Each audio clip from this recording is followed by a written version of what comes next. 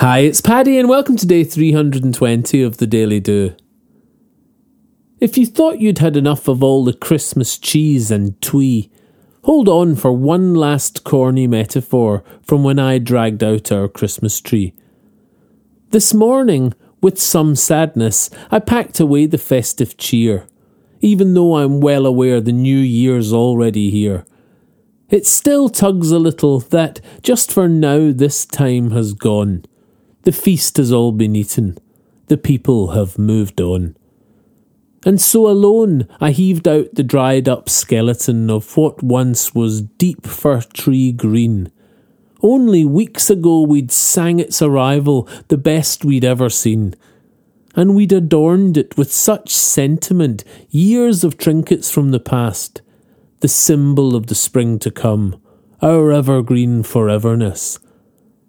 And now, without a fanfare, it's getting used to fill a gap in the hedge behind the garden. I've been needing something for that. Like a giant prickly Lego piece, I stitched it into place and walked back inside, glancing one last time at what kind of job I'd made.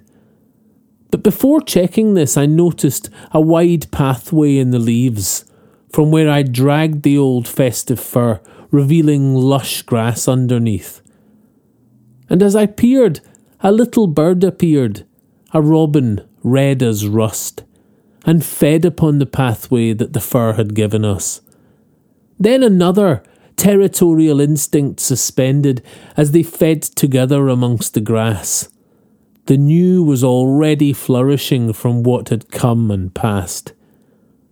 I'm well aware how sickly sweet this metaphor will sound, but dragging out the old had revealed new and fertile ground. And cheesy as it is, I was struck by this event. We are always moving forward, and so we should just go with it. New days will fall before you, and in them you can renew. Accept the change, let go of past, and grasp what you can do.